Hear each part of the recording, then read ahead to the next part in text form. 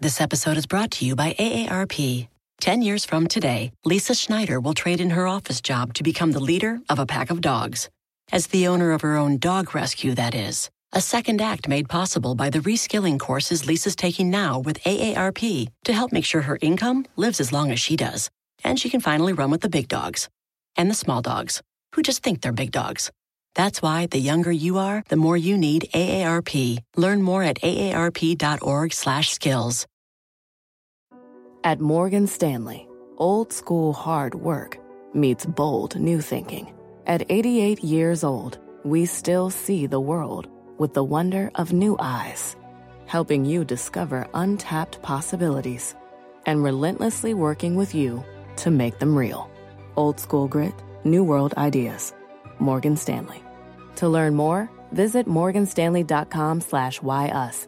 Investing involves risk. Morgan Stanley Smith Barney, LLC. My mission is simple, to make you money. I'm here to level the playing field for all investors. There's always a bull market somewhere, and I promise to help you find it. Mad Money starts now.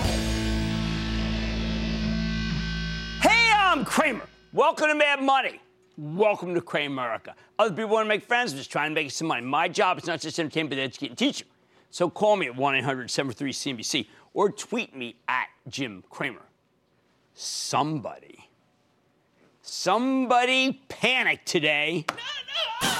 Some major institutional money manager decided simply couldn't take it anymore. Too much pain. The house of pain. And there was too much risk and too much uncertainty.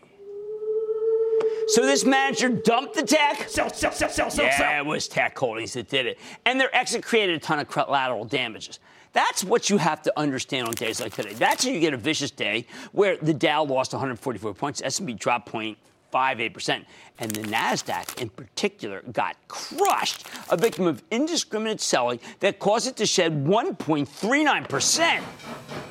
Although I should tell you, that was a nice and important rally from the low, and that could figure into tomorrow's session. Now, as regular viewers already know, I'm a big believer in the idea that no one ever made a dime panicking. There's almost always a better time to sell than right into the maelstrom of fear. But for most people, panic is what comes naturally. That's why I'm always warning you about it.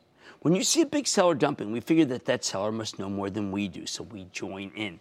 That's human nature. Sometimes I am trying to just get you to rein in your human nature. Of course, history tells us that buying interest percolates over time, but panics, on the other hand, are like a life in the Hobbesian state of nature. Nasty, brutish, short. In the old days, weakness is a couple of stocks who bring out selling, and it would spill over to maybe a sector, maybe two sectors. These days, though, with so many groups connected via ETFs, you get wildfire sell-offs. They can't be put out. You just need to let them run their course. So what started the fire? What triggered today's panic? Let's start with Facebook, which set off the stock market equivalent of an atomic bomb last week. Now, I went to the Tarpon Rodeo at the end of last week. That's the oldest fishing derby in the United States. It's off of Grand Isle in Louisiana, where we caught hundreds of fish next to 99 Baker. That's a gigantic hulking mass of a decommissioned oil rig for the Gulf, including, yes, we brought home the key white trout category first place. Now, there's no self-service on board the Charisse, our ship, but I could swear, I felt a big tremor. It was the equivalent to us of another Deepwater Horizon. It was when Facebook reported. I won't mince words here. Facebook put up one of the worst quarters versus the estimates this year, and then complicated it with a nonchalant conference call. Almost made it sound like they were actually proud of how they'd done. It was like something from an alternate universe. But the truth is, Facebook saw a dramatic slowdown in its growth rate, coupled with a dramatic increase in its rate of spending, as the company needs to comply with rules that they thought they were already complying with, or maybe they thought they were immune from, who knows. Judging from the pitiful guidance, things are only going to get worse.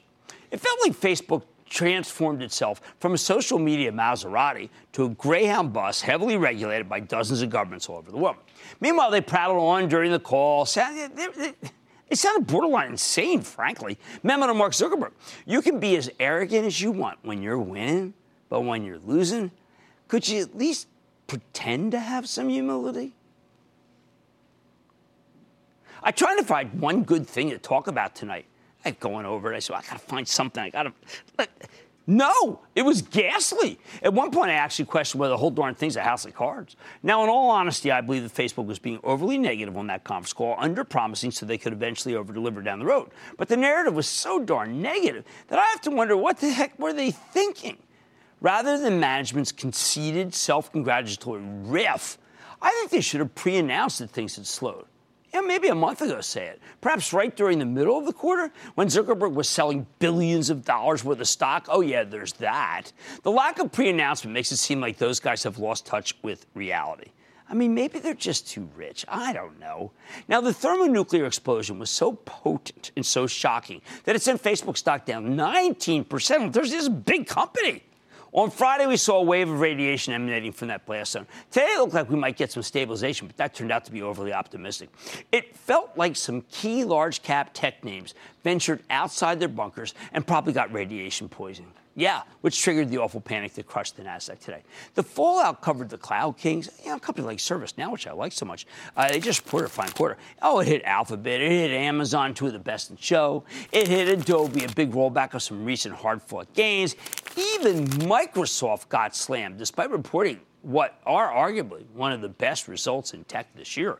The linked ETFs then sent these fellow traveling stocks cascading into the red. That kind of undisciplined selling is how you know you're looking at a panic. Now, for once, the guilt by association thesis made some sense. Facebook is just that important. It is. Whether fewer people are going online or Facebook's ads are just less effective, what they can't do, whatever they want with your when they can't do whatever they want with your data, people figured that every stock on the social media periphery deserved to be down, too. So, I mean, when you think about it like this, well, if it's bad for Facebook, it's got to be bad for everybody. Facebook's so big, okay? And now, I'm not buying it. Social media is simply not a huge driver of the cloud, which is what these companies remember. They're about the cloud kings onboarding the cloud. Amazon and Microsoft and Alphabet all posted extraordinary strong results in the web service business. All right, Twitter delivered much slower growth. It was kind of shocking, real bad again today. So you can understand why so many people panicked when they saw the cloud names rolling over again. Who wants to own expensive tech stocks when they can be in safer, more value-oriented tech stocks? Broadcom comes to mind with a big buyback. Intel, of course, although I didn't like that quarter. IBM, which had a good quarter. But here's the thing. When money comes out of these stocks, it tends to go back into other stocks in a different sector. For example, we saw scattered buying in the drugs, the biotechs, the banks, some industrials, and some retailers. That kind of themeless buying is also indicative of a pure panic, kind of like every man for himself buying.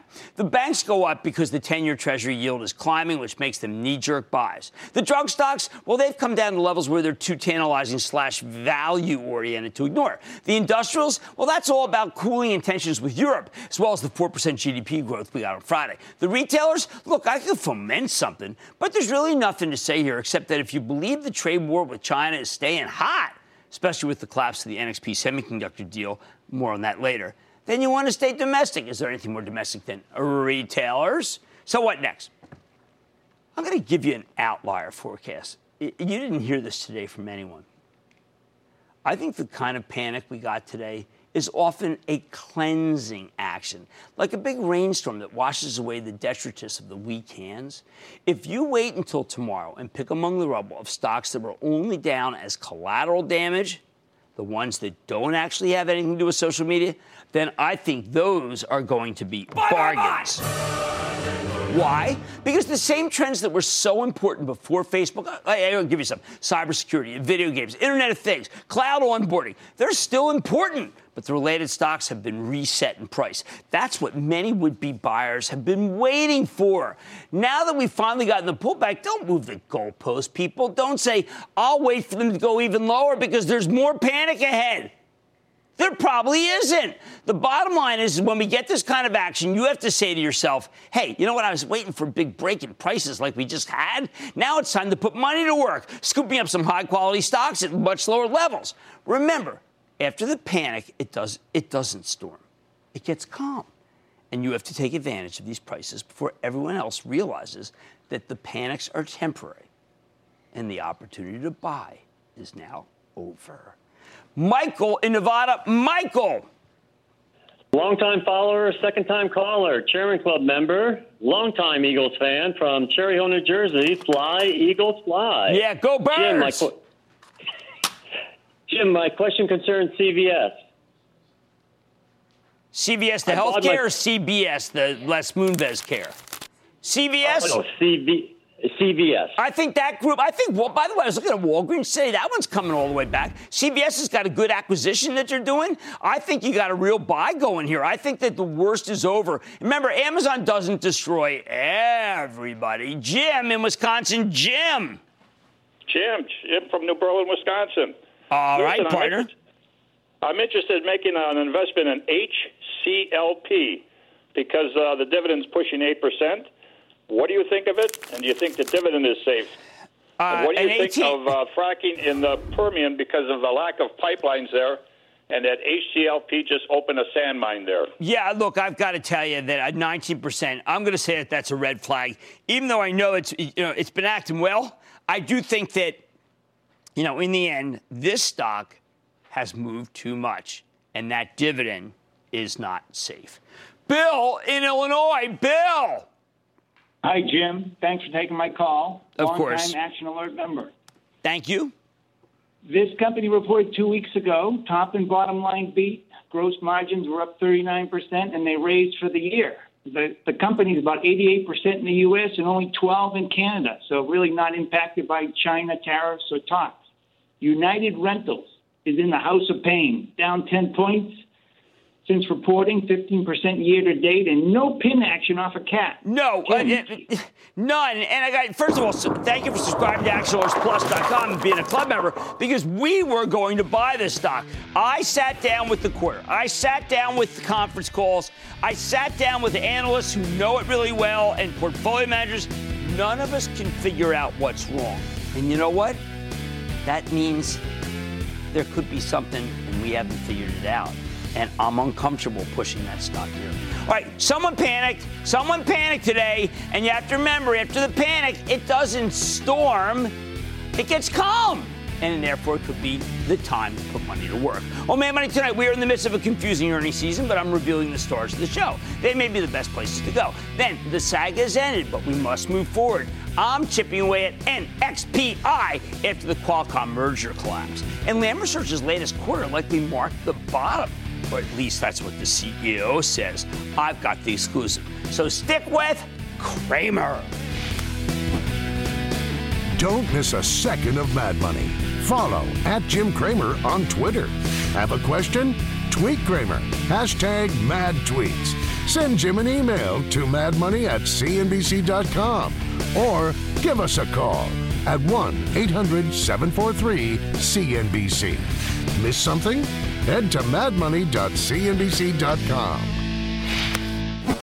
This episode is brought to you by AARP. 10 years from today, Lisa Schneider will trade in her office job to become the leader of a pack of dogs.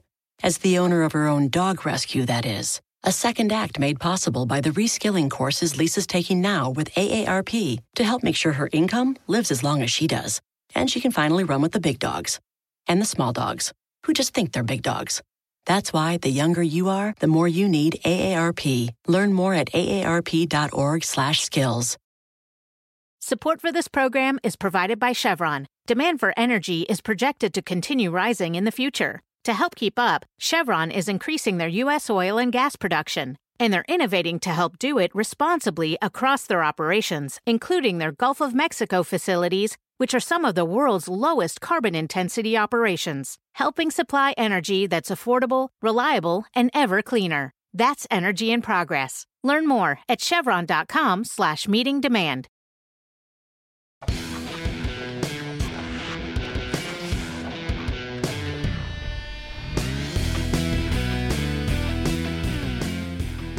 We're midway through earnings season, and we've already seen some very clear winners among losers.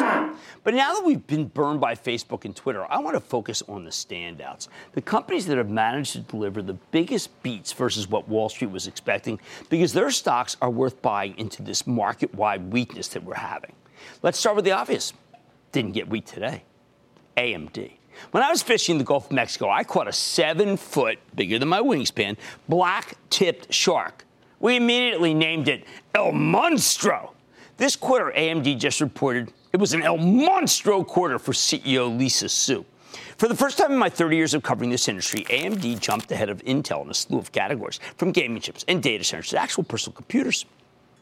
Even better, this may be just the beginning of the leap over Intel, and the gross margins so crucial in the semi industry are starting to go higher. I got to tell you, Sue has executed a remarkable turnaround here. She took over as CEO in 2014. Get this, remember this number, when AMD stock was at 3, okay, 3. First, she fixed the company's tattered balance sheet. Then she began bringing in new talent, engineers who shot not for the moon, but for the stars. I admit for the first few years I was a skeptic, but you can't stay skeptical after a string of fabulous quarters and a stock that touched 20 today. 3, 20. As Sue told us on the call, and I quote, we ended the first half of 2018 strong, delivering our fourth consecutive quarter of double-digit year-over-year revenue growth, driven by increased demand for our high-performance products, end quote. AMD grew its quarterly revenue by 53% versus last year. Its gross margins were up 300 basis points, which translated into the company's highest quarterly net income in 7 years. What can you say to those numbers other than bravo?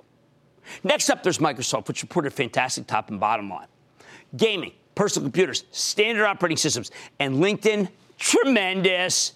But the star of this show was Azure, Microsoft's cloud business. While it's tough playing catch-up to Amazon, this company has totally reinvented itself. Not too long ago, everyone presumed Microsoft's best days were behind it. Nope, not anymore. Now we got a slew of industrials, a trio, Honeywell, Ingersoll Rand, United Technologies. Honeywell, which is breaking itself up, revealed that Amazon had become an incredibly important client for warehouse automation. Who knew? Of course, its aerospace and climate controls divisions were much better than expected. Same goes for United Technologies, which also could split itself up when a new deal that's about to close happens.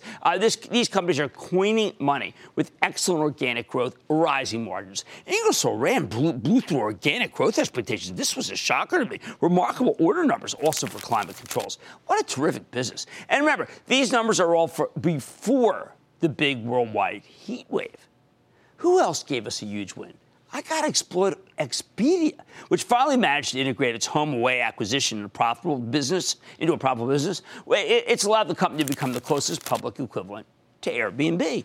Hats off to frequent halftime and closing bell contributor Stephanie Link, who urged people to get long Expedia ahead of the quarter. Last but not least, I'd be remiss not to mention Amazon and Alphabet. I know we've been seeing 24-hour wall-to-wall coverage of the death of FANG. Can we stop that? And Facebook was really terrible. I said that. But the story obscures the fact that these two companies are doing incredibly well. Amazon's making so much money, you can't even hide it anymore by spending aggressively to bolster its growth.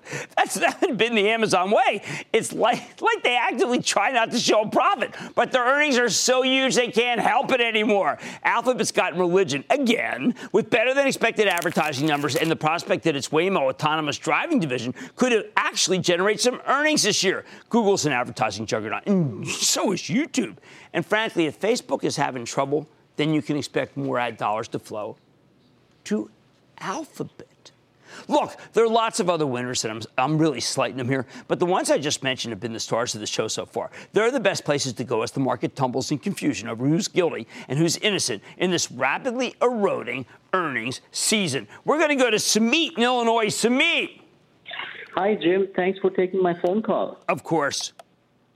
I have a couple quick questions about Mercado Libre, ticker MELI. Stock was trading for a while around 290 and rallied all the way to 385, now down to 340. I can't seem to time my entry into this. And the couple questions I have is, it's being touted as the Amazon of Latin America. One, do you see potential in it? And two, with the strengthening U.S. dollar, how do you think it'll affect the profits? Okay, look, it's a great question. I remember when this company came public, and it was a very, very long time ago, and I think it is doing quite well. But sometimes you got to know what you don't know, and I think that Mercado Libre has become hard for me to predict. Look, I'm perfectly willing to go out there and predict even Alibaba and Baidu, but Buenos Aires-based company is too hard for me. Steve in Kansas. Steve. Yeah, Jim, thanks for taking my call. Of course. My son's 401k and Mad Money are heavily invested in his employer stock, Cerner, CERN. They report earnings on August 2nd. Historically, they drop on earnings. What are your thoughts on Cerner and the upcoming It's funny. I was going to report? say historically they drop on earnings, and then they just seem to go higher. So to me, the case, if you want to buy more, just get ready to buy it when they drop on earnings. Otherwise, ride it through. It is a very successful company that does reduce the cost of health care to the American people, including the actual federal government. All right. This earnings season has quickly turned into a confusing one. Notice I didn't say bad. Confusing. Sure, there are more winners out there, but these are the stars that I think are a place to go. They're all remarkable. And this one, Dr. Lisa Su, congratulations. All right, still ahead. Has the end of Qualcomm's deal with NXPI created an opportunity? I'm digging into NXPI's decline. You don't want to miss this. Then Lam Research spiked after earnings, but it is down 2% today, although KLA Tencor reported a good quarter after the close. I'm going to bring into focus what Lam is saying by talking to the CEO. And for the past year, insurance was not where you wanted to be, but Chubb's up nearly 10% in the last month, and maybe it is the best of the best. Is it time to re-examine the space? I'm going to sit down, rare interview with the CEO. So stick with Cramer. This episode is brought to you by AARP. 10 years from today, Lisa Schneider will trade in her office job to become the leader of a pack of dogs. As the owner of her own dog rescue, that is. A second act made possible by the reskilling courses Lisa's taking now with AARP to help make sure her income lives as long as she does. And she can finally run with the big dogs. And the small dogs, who just think they're big dogs. That's why the younger you are, the more you need AARP. Learn more at aarp.org/skills. Support for this program is provided by Chevron. Demand for energy is projected to continue rising in the future. To help keep up, Chevron is increasing their U.S. oil and gas production, and they're innovating to help do it responsibly across their operations, including their Gulf of Mexico facilities, which are some of the world's lowest carbon intensity operations, helping supply energy that's affordable, reliable, and ever cleaner. That's energy in progress. Learn more at chevron.com/meeting demand.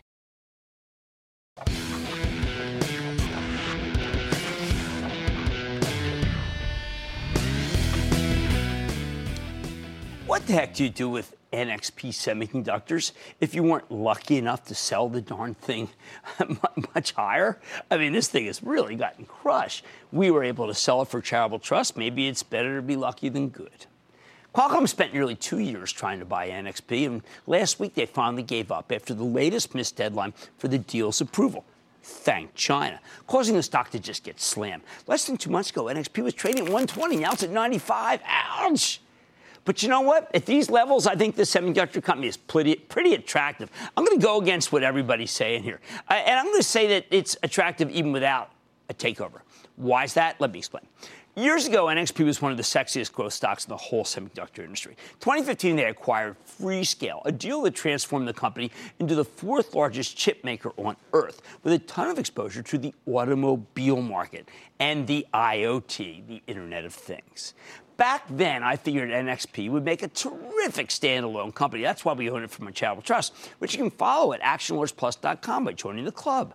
But then in October 2016, Qualcomm stepped in with a bountiful takeover. Then last year, the activists at Elliott Management, really smart firm, stepped in. Successfully, they agitated to boost NXP's price tag. They backed Qualcomm into a corner, ultimately pushing the price up to $127.50 a share. Everything was looking good until the president decided to get medieval on China with this trade dispute. So far, I think it's safe to say that Qualcomm and NXP have become the biggest casualties of the trade war, at least here in America. What happened? In April, the Chinese Ministry of Commerce moved to block the deal based on trumped-up Antitrust worries. Every other regulator on earth approved this deal. China wouldn't sign on. They kept saying there were antitrust issues. I don't know. David Faber and I looked at it. We couldn't find one.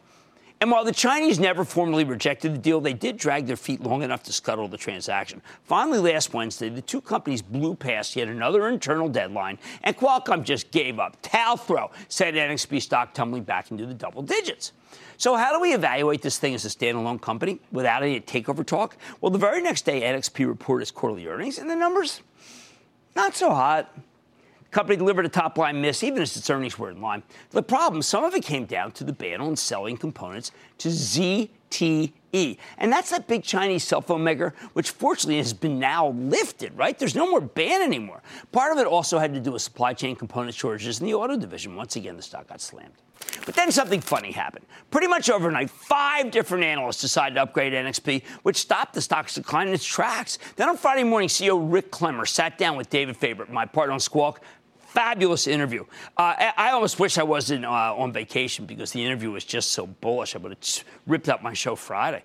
So let me lay out the bull thesis here as presented by Clemmer, whom I know and like and respect on the conference call, because I think he makes some compelling arguments. First, Clemmer tells us not to worry because, and I quote, while the organization has experienced a level of deal fatigue, the core basics of the business have actually strengthened, and our position in auto and Internet of Things is now stronger than we announced the transaction 21 months ago, end quote. How strong? He predicts that the company can achieve a 3-year compound growth rate of 5 to 7%, which is 50% faster than the addressable market is growing.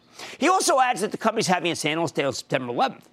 And that's when they'll get down into the nitty-gritty of these forecasts. I like that. You got a catalyst, a data point. Then Clemmer tells us what he's doing to get the stock moving right now. When NXP accepted Qualcomm's takeover bid, they suspended their capital return program. Well, now that's coming back with a vengeance, fueled in part by Qualcomm's $2 billion termination fee. NXP just announced a $5 billion buyback, which is huge when you consider that there's only a $32 billion company. They're going to repurchase 15% of the share count at these levels, and they've got more than enough cash to make it happen.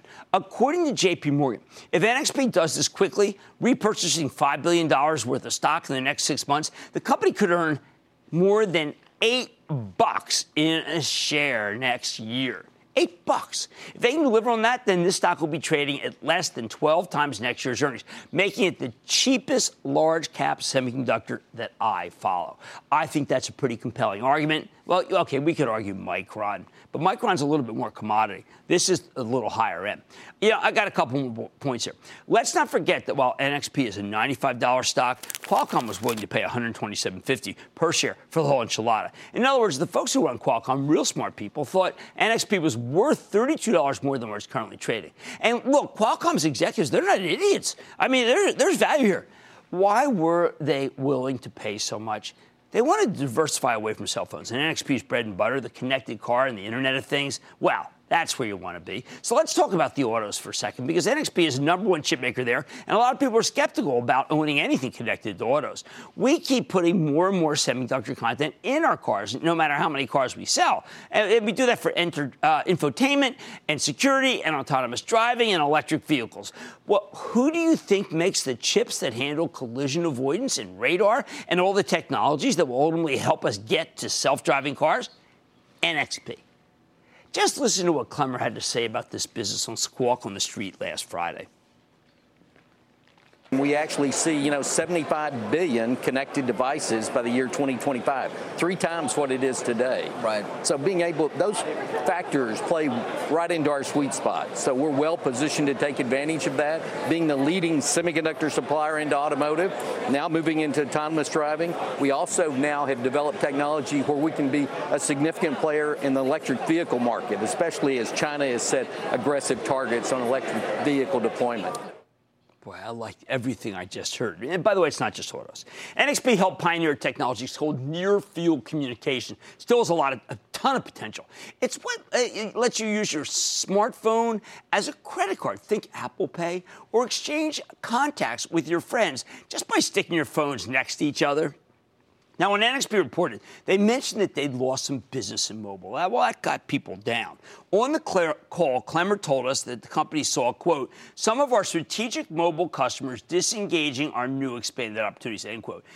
Okay, in plain English, I think this means that NXP lost some Apple business because Apple didn't want to deal with the Qualcomm subsidiary. They've been engaged in a major ongoing spat with Qualcomm.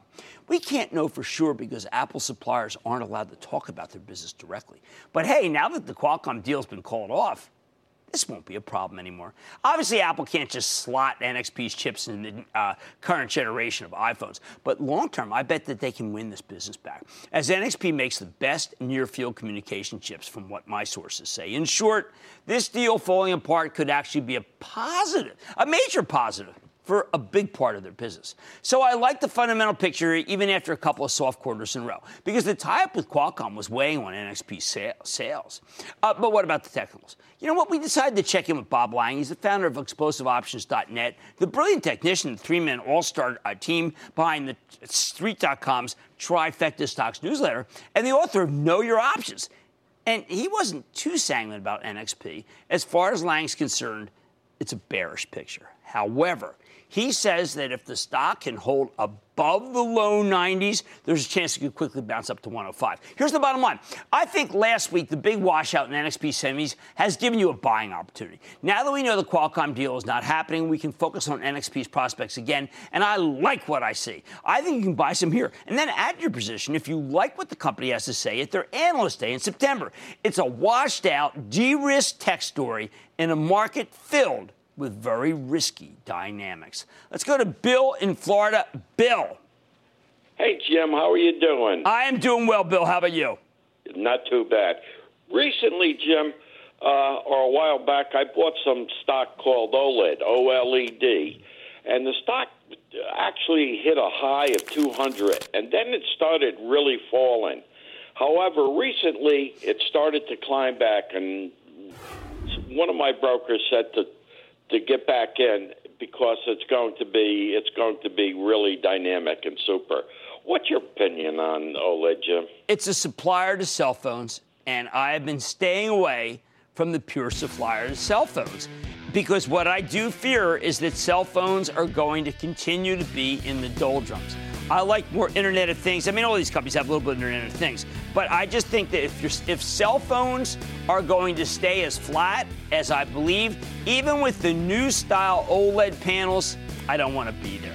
NXPI's decline is an opportunity of all sorts. It's an opportunity to focus on the company's prospects after the fall of the Qualcomm deal. And it's an opportunity to do some buying. Buy.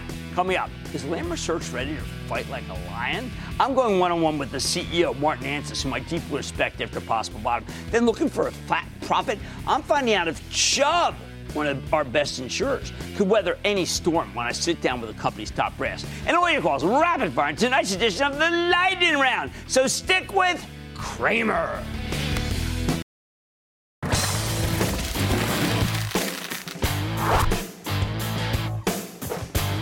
Has Lam Research, the big semiconductor equipment maker, finally gotten its groove back?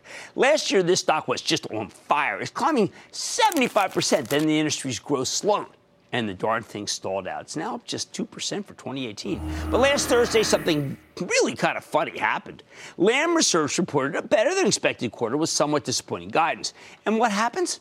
After initially selling off in after-hours trading, the stock comes back with a vengeance on Friday, ultimately gaining 7% as investors like what they heard on the conference call. While Lam delivered a solid 37-cent earnings beat off a $40.94 basis, with higher-than-expected sales up 8% sequentially, the forecast for the next quarter was light. What turned things around? On the conference call, CEO Martin Anstice pretty much called the bottom in semiconductor equipment, predicting that this current quarter would mark the low point in demand, the result of temporary weakness that will soon be a thing of the past. That's why the stock surged. Could this be the beginning of a larger run, or is it going to be taken down like the rest of tech here? Let's take a close look with Martin Anstice. He's the CEO of Lam Research. Get a better sense of the quarter and where the company is headed. Mr. Anstice, welcome back to Mad Money. Jim, it's a pleasure to be with you again. Thank you. Okay, Martin, so I've gone through the conference call and all the analyst notes, and I have to admit, I always have to ask a CEO, when things are declining and they call a bottom, give me a couple pieces of evidence why you're willing to stick your neck out, because no one's asking you to do it, Martin. You didn't need to do it. Well, I think, one of the responsibilities you have as a CEO is to tell it as you see it. And we spend a lot of time dialoguing with our customers, understanding their plans for investment. As I've opined many times now, today's industry is different in many respects, and one of them is the cycle of adjustment and the relative stability and sustainability. And I felt like it was an important headline to communicate in the mix of several in the quarter. We just completed our strongest fiscal year in history, $11 billion of revenues, 40% growth. Our most recent completed quarter, the strongest in the history of the company in revenues and profits. A lot to be proud of, and the future is something we're really optimistic about. Well, I think you're doing something that your predecessor Rick Hill did periodically, which is that he used the downturn to buy back a monster amount of stock. And then when things turned, he said, look, I told you it was going to turn. You had a chance to get in. This seems very cut from the cloth of that playbook.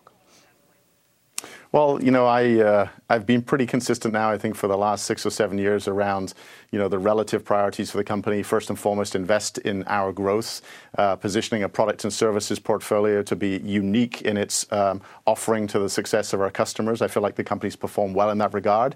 And when we have cash that's excess to that need, to return it to our shareholders via repurchase and dividend. And we've been super disciplined about that. And the guidance we've just given is incorporating about a 10 million share count reduction, and that's part of what you've just spoken to. Now, we do know that there's been still weakness in some of the, in some pricing in DRAMs. Are you saying that the word sustainability means that these companies, your customers, see it? They are unwilling to go down the path of just total destruction of margins. They are going to be considered about their buying, and that's one of the reasons that September could be the bottom. I think we've been in that world for a long time, if I'm honest with you, Jim. Okay. We live in a world where profitable market share is the objective, not just market share for our industry and for the industry of our customers as well.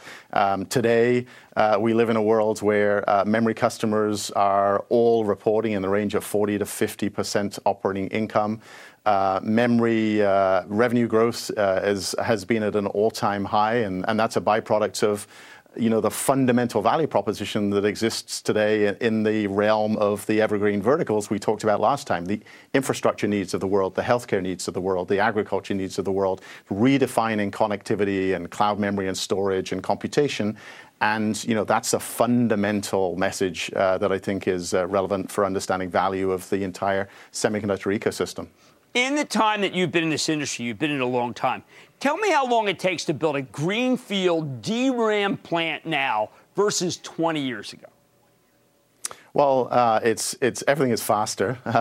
The speed at which people build clean rooms today and install equipment, can run a year to two. But I think what's important is just because people have a clean room doesn't mean they fill it with equipment just because they can. The investments, the discipline from our customers today means they invest in capacity when they have demand for chips. And I think that's a commentary on health and sustainability in our industry. I mean, let's not forget that the semiconductor revenues in the last 4 or 5 years have increased by about $120 billion. And that's 0.2% of global GDP. And that reflects the increased value proposition of the industry in the broader data economy.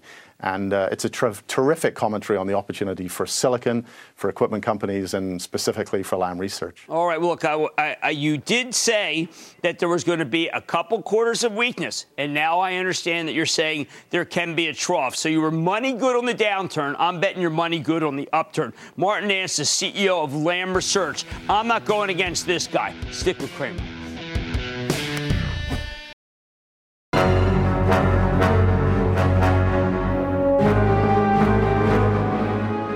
I just want to take a moment to thank all the amazing new friends we met down in Grand Isle, Louisiana at the Tarpon Rodeo. Yes, oldest fishing derby in the country, where our boat, the Sharice, took it home. And I got to tell you, Ashton Lifter's the guy who really got the thing in. Let's make that clear. Okay, it is time. It is time for the lightning round of Cramer's Bad Money. That's right, I picked Rapid fire calls wanted to know this in the soccer said by and then the lightning round is over. Are you ready, Ski Daddy? It is time for the lightning round on Cramer's Mad Money. Will you look at that? Yeah! Let's start with Cecil in Nevada. Cecil! Yes, Jim. Hi, how are you? I am good. Member. Oh, okay, good. What's up? Yeah, I'm looking at Six Flags. Yeah, I like Six Flags. They had a better quarter than people thought. I think I'm going to endorse it as a buy. Let's go to Betty in Michigan. Betty. Hi, Jim. Booyah. Booyah, Thanks for taking Betty. my call. Western Digital. I'm in at 80. What are your thoughts? Well, it doesn't matter where your stock came from, that's where it's going to, but now it's all the way down to 69. It yields almost 3%. I think it could fall 4 or 5 more points, and then I want to buy it. Pricing has collapsed for NAND. Let's go to Mike in Maryland. Mike. Hey, Jim, good to talk to you. Would you buy Allergan right here?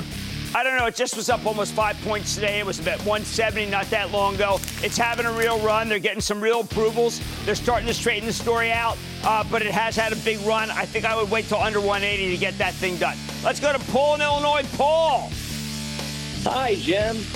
Because of your wisdom, I'm able to help send my boy, who's my best friend, to Georgetown University to get his Yes! With Will Detweiler, who happened to be on with us for the Tarpon Rodeo. Go ahead. He wants to be the next Jim Cramer. My question is, oh, yes. My portfolio is overweighted with Procter & Gamble. I need to get back to $84 to be even. What should I do? Well, we don't care where it's come from. We care where it's going to. We got Nelson Peltz on the board now. We got that real good yield. But what I think you ought to do is pick among the rubble, use the weakness to be able to buy some of the tech stocks that I've been talking about.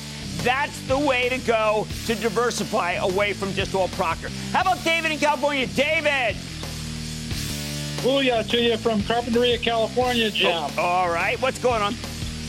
Want to find out what's your opinion of Principal Financial Group, PFG? I think it should be following the way of Primerica. It's got a good yield. I think it's coming back. I think it's a good buy. And that, ladies and gentlemen, is the conclusion of the special Tarpon Rodeo edition of the Lightning Round. The Lightning Round is sponsored by TD Ameritrade.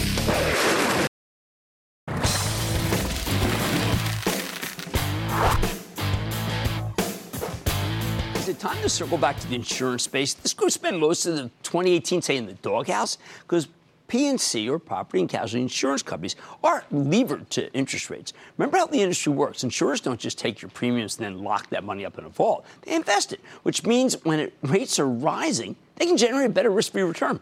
That means the insurance stocks did go out of style when the yield on the benchmark 10-year Treasury started falling early this year. But now that yield on the 10-year is climbing again, the group has gotten a whole new lease on life. Plus, pricing had been very competitive here. It now seems to have gotten less cutthroat. Take Chubb Limited, the insurance company created by the merger of the old Chubb with Ace Limited back in 2016. At the end of June, the stock was down 13% for the year. Since then, it's rallied more than 10% just in July alone. Oh, and last week, Chubb reported a darn good quarter, a nice earnings beat driven by, and I quote, excellent underwriting and investment results. So can Chubb keep climbing here? Even after its latest move, the stock remains down roughly 4% for the year, which means it's got some catching up to do. Let's check in with Evan Greenberg, the chairman and CEO of Chubb Limited, hear more about the quarter and where the company is headed. Mr. Greenberg, welcome back to Mad Money. Good to see you, sir. Jim, good to see you. Now, I have to tell you, I know that rates are important, but for your company, but I see every single line, with the exception of just small niggling things, you got price. Every single line. This got to just fall right to the bottom line. Well, you know, some of it falls to the bottom line, but remember, loss costs rise every year. You have a certain amount of inflation, whether it's on property related or it's casualty related. So just to stand in place, you have to get rate. But you are generating a lot of cash, and I know these analysts are all trying to figure out whether you're going to do another big deal. It sounds like you want to use the cash to be able to expand around the world, and that's a pretty good business. We have operations in 54 countries around the world, and if you look at this quarter, which I think is evidence of our future, we're firing on all cylinders. Asia, Latin America, the U.S., We've had growth in our commercial business, in our consumer-oriented businesses, and I just see that momentum building in the company. Okay, so for the non-cognoscenti, for our audience, you say in North America, for example, rates overall were up 3% versus 1.9% last quarter. That's actually a monumental amount of money for you, isn't it? Well, I don't think it's monumental. When you imagine that loss costs are rising anywhere between 4% and 6%. So, you know, that's you're still not keeping pace with loss costs, but it's better than it has been. Okay. And by the way, for the last number of years, rates have been going down. Right, that's what I'm looking at an inflection point. Well, that's the point. And so rates have been going down on one hand, and on the other hand, you have inflation. So, you know, you do need price increase to maintain a healthy, risk-adjusted return. I think a lot of our viewers think, look, I haven't had anything go up in value. Where is the inflation in the system that you see? Well, it's on the liability side. Imagine mergers and acquisitions, liability, directors and officers liability. Almost every single merger or acquisition has a shareholder suit. And by the way, most of them, around 80% of them, no money goes to the shareholders. It goes to the trial bar. Now you have inflation there. Most liability, you see the loss costs rising. And then, by the way, in property, whether it's the cost of repairs, the cost of parts, the cost of labor, of materials, costs are rising. Okay, now one thing that you're doing both to combat costs and also because you've been the visionary in the industry. You're finally getting digitized. It seemed like the industry itself was just ledgers. What does it mean? Because you emphasize what it means to spend that money on digital. You know, we spend over $1 billion a year on technology. And let's imagine this. I see it differently. We're in a world that's going from analog to digital. Everything is. If you remain analog, you're history. So, of course, you're going to digitize. People want anytime, anywhere service. The notion of the product we provide, which is about repairing it or replacing it, it's going to move towards predict and prevent, which is about using data and using Internet of Things, IoT.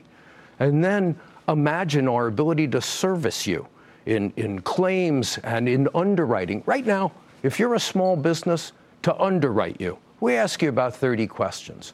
For Chubb, over the next 18 months, that'll come down to about 7 questions, because we can just scrape the answers from data that is publicly available. Don't need to bother you with that.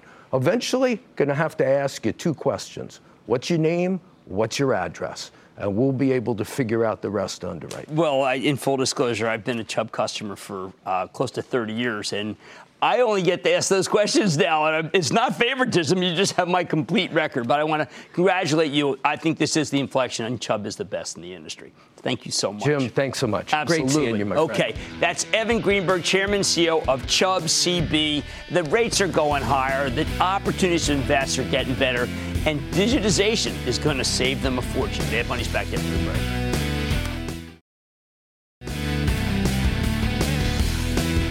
All right, talk so much tech tonight, we didn't talk Caterpillar. The main lesson from Caterpillar is, once again, if you did not wait for the conference call, you bought the stock up 4 to 5 points, and the stock ended up down. That has been a continual theme of this earnings season. So shame on you if you buy before you hear. I like to say there's always a bull market somewhere. I promise to find it just for you right here on Mad Money. I'm Jim Cramer, and I will see you tomorrow. At Capella University, you'll get support from people who care about your success. From before you enroll to after you graduate, pursue your goals knowing help is available when you need it. Imagine your future differently at capella.edu.